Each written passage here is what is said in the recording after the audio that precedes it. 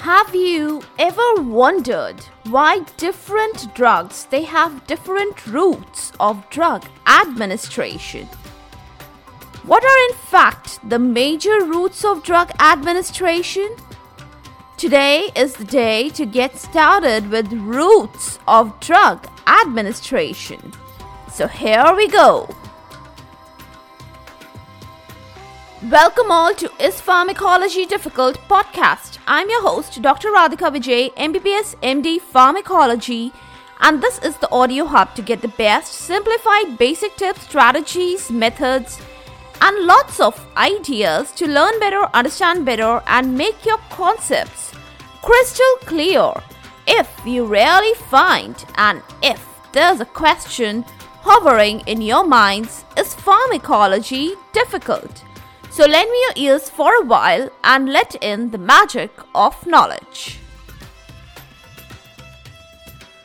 A drug can never produce a therapeutic response or effect if it doesn't reach its site of action. Well, this purpose is solved by different carriers and biotransporter mechanisms.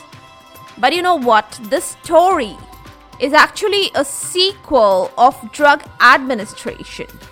A drug should be properly, accurately, rightly administered at right site, in the right way or manner or method, so that it can show its effect, be it be local or topical or systemic. How are these drugs administered? You know, different routes of drug administrations are actually a product of different properties of drugs. Which properties? Well, ionization degree of the drug, water or lipid solubility, and sometimes it's also the therapeutic goal which also determines the route of drug administration. Something like when different needs or desires they drive it.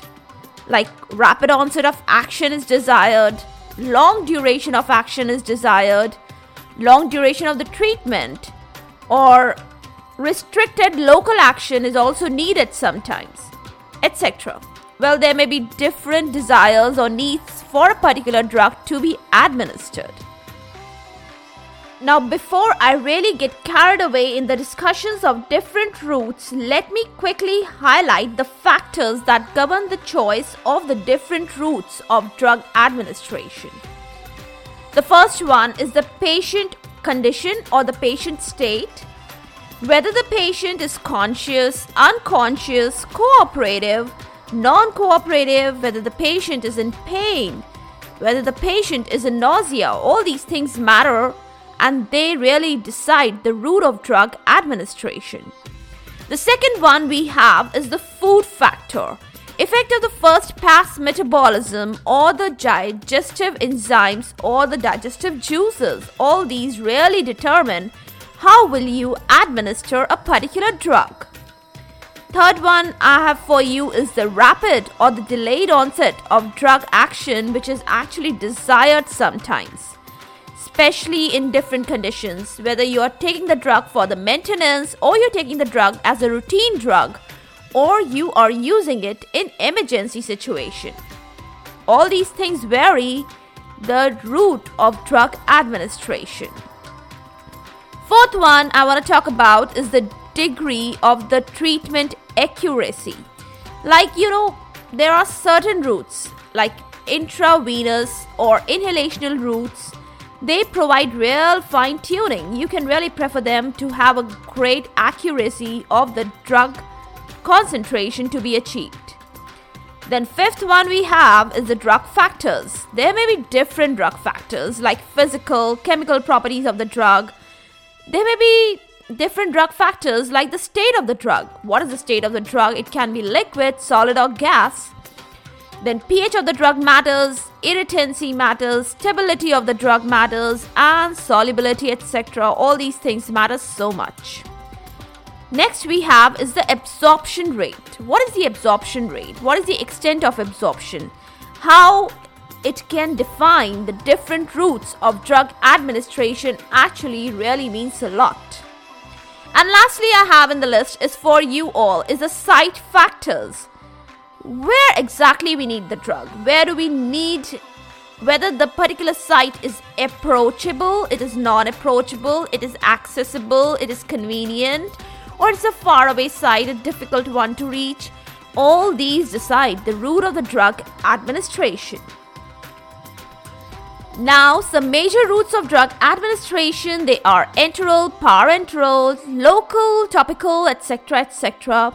But today's content of discussion would include the enteral routes. You have heard it so many times, all these terms, enteral, parenteral. What do I mean by saying all these things? You know, in Greek, enteron, it stands for intestine. So when I say enteral, I mean the drug is placed somewhere in the gastrointestinal tract. Are you getting the picture? Nowhere else but only in the gastrointestinal tract, which actually starts from the mouth and extends towards the rectum. Got it? Okay, it can be placed anywhere in between, and that will be called as the enteral route of the drug administration. Now, when I say anywhere, then let's start the talk from our mouth only. Yes, I mean oral administration of the drug. It is nothing but simply swallowing the drug from the mouth. See, that was really simple. Now, it's the traditional, the most convenient, commonest mode of drug administration. No assistance is needed. It is quite non-invasive in nature. It is safe. And I'm sure you all know that. It is painless. And it's very economical, the cheapest route of drug administration. Why do I say it's economical, or why do I call it cheap? Because, you know, when you take the drug from the mouth, you don't need to really sterilize it. No sterilization of drug is required. Both the solid and the liquid dosage forms, they can be administered via this route, and self-administration of drug can be done.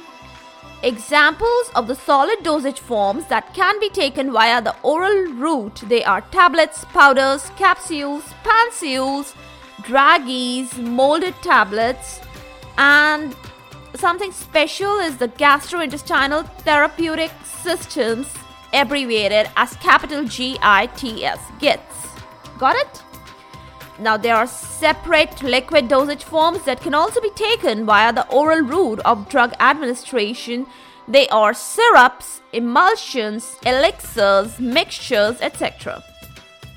But you know what? Nothing is saved. Nothing is exempted from the limitations or the disadvantages.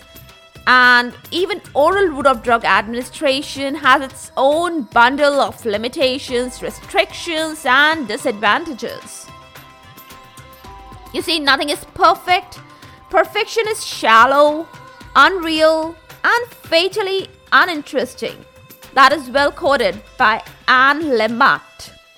So let's start counting the imperfections of the oral route of drug administration. First, there is a slow onset of drug action. Absorption too may be erratic via this route, so it is not suitable for emergency need. Then next, if the drug is highly polar, like aminoglycosides, or if the drug is quaternary salt, like D-tubocurarine, then the drugs are not actually absorbed, and you cannot give these drugs via the oral route of drug administration if you really want their systemic effect. Are you getting my point? So these are the most important limitations of the oral route of drug administration. Second, I want to tell you about the digestive juices. Yes, they may actually destroy the drug taken via the mouth.